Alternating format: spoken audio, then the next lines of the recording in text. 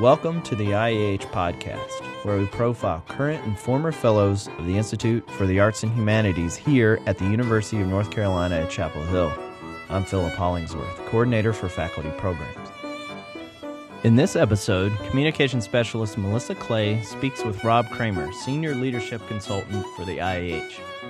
In the interview, Mr. Kramer informs us on how he discovered a career in executive coaching and leadership training, new trends in research on leadership, and the importance of mindfulness in his work as a coach, and ways to communicate this practice to emerging leaders.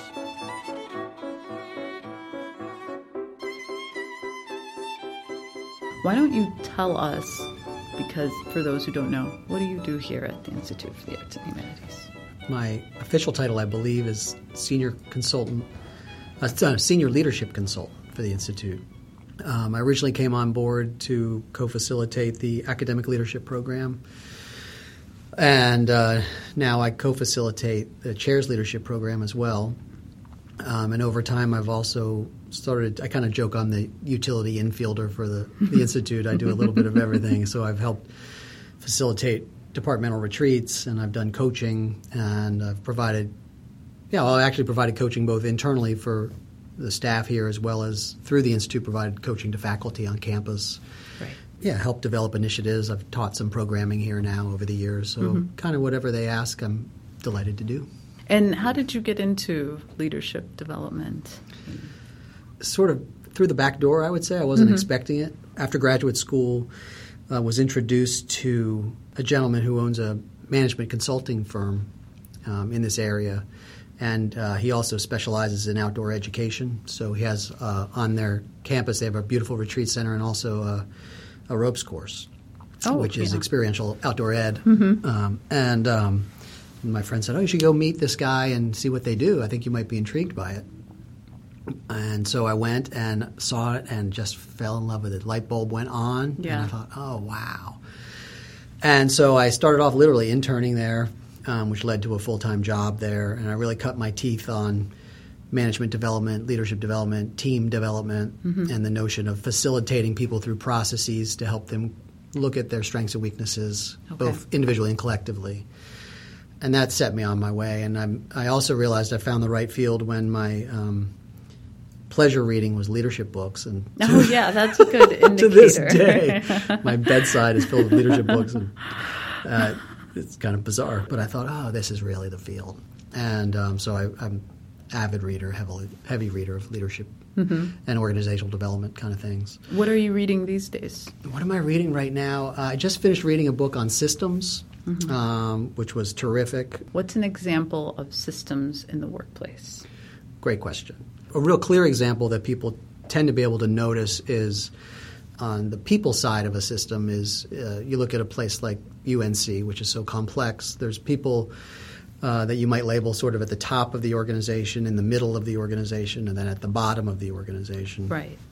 And when you put that into a systemic viewpoint, the way the different levels look at each other, the way they make preconceived notions about one another. I see. Where power and influence lies, in addition to formal authority.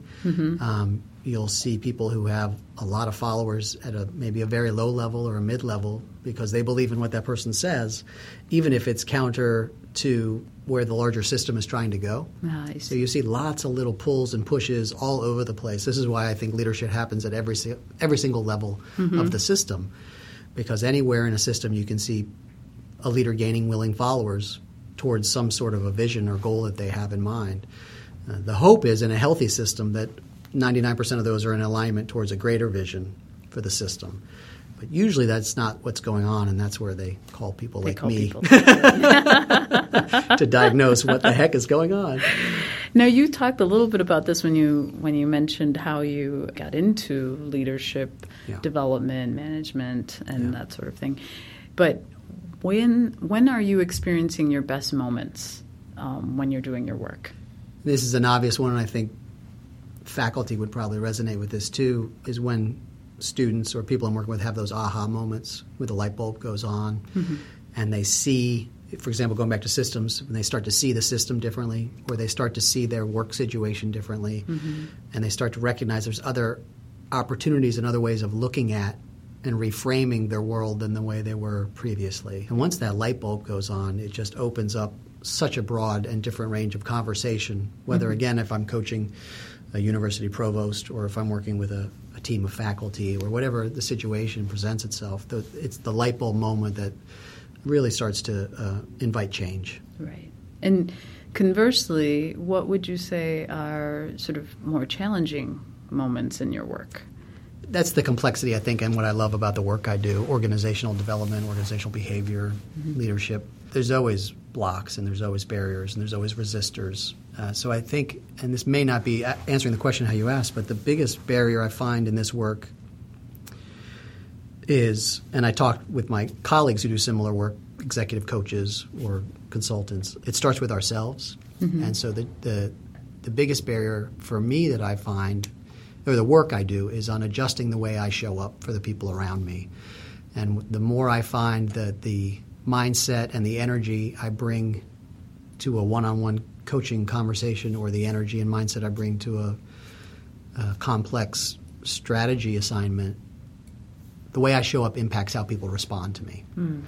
And there's going to be naysayers here and there, and there's going to be people who have lots of blind spots here and there, and that's part of the work. And so you know that, you recognize that's part of any system. Right. How I show up and engage it can have an impact on how the system or individuals might respond to it. The hardest thing, I think, is when I see breakdowns, failures, barriers, and even with lots of work and trying things from different angles or different strategies, not much movement happens or no movement. That's just disappointing because my personal values is I want to be useful and helpful, and it just doesn't always happen. And so those tend to be challenges more than anything.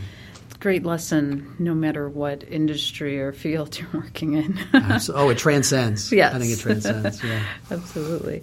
I've sat in on a talk where you were discussing resilience, and I've listened to a podcast where you discussed mindfulness, and I see these things being discussed everywhere. Are there other trends that you see in leadership that are sort of coming up and bubbling to the surface? Well, mindfulness is a big trend right now, for sure. And it's interesting with that, just as an aside, I don't think everyone fully understands it, and they just make a quick impression about it. How would you describe it?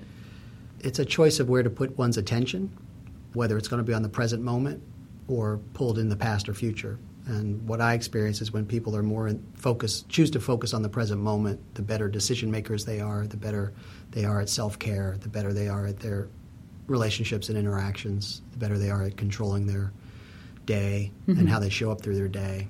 To me, that's mindfulness in action. Other growing trends in leadership, that's a great question. Innovation and creativity are very hot right now, and I think those are interrelated, and I think in a sort of more business-focused world, it's safer to say innovation than creativity. Creativity sounds softer for some reason, or more woo-woo. Right. But yet, it's the looking for people to be able to think creatively, to think broadly, to think forwardly. So it's fascinating. Right now I'm working with the Keenan Institute for the Arts, which is an institute in Winston-Salem, kind of associated with the UNC School of the Arts. I'm collaborating with them on doing a series of interviews with well-established artists, famous performers, other folks who are having strong careers, to talk about the crossover of creativity and leadership, or artist as leader. It's just, to me, very, very fascinating because I have an arts background as well, and I see it, how someone's ability to be resilient, someone's ability to see broadly and see how things are interconnected, the ability to adapt to change, lots of things that come out of someone who's a trained artist or someone who's experienced as an artist or in the arts that applies then directly over to leadership. So we're doing these series of interviews that are going to be posted on the Keenan Institute's website, and then we're talking about turning it into a book. So that's exciting. Yeah, it's the next project on the horizon. So it'll be my third book. And that's really been something I've seen. So that's a long answer to your question, but that starts from the burgeoning idea of innovation as another place that I see them pushing leaders to think about. And we talked a little bit about mindfulness. How do you personally build mindfulness or grow mindfulness in yourself? Like, how do you stay mindful? How do I recommend others? How do I personally do it? It's every single day. Well, I have a practice, so I'm a meditator, and there's lots of different types of meditation out there, and I tend to do more of what one might label as mindfulness meditation, which is focus on the present moment without going into details on that. So every morning I meditate, usually not long, but usually for about 15 minutes. That's long to me. I would love to say I carve out more time for more than that. But to me, this topic comes up a lot in my executive coaching, my leadership coaching. The notion of mindfulness to me is really what I said earlier about mindfulness in action. And for people to practice it, and I practice it, as you move through your day. So can I be aware of this present moment as I'm taking a shower, brushing my teeth, driving to work? It's easy driving to work to be thinking about the next thing you're going to do once you get there. Sure. Or the conversation you just had with your wife before you left home, or dropping your kids at school.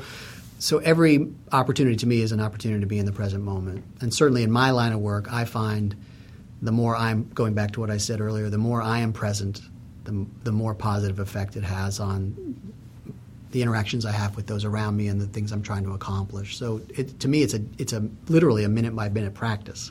I'm in no way mindful 24 hours a day. That's why it's called a practice. So I get to do it beyond those 15 minutes sitting on the cushion.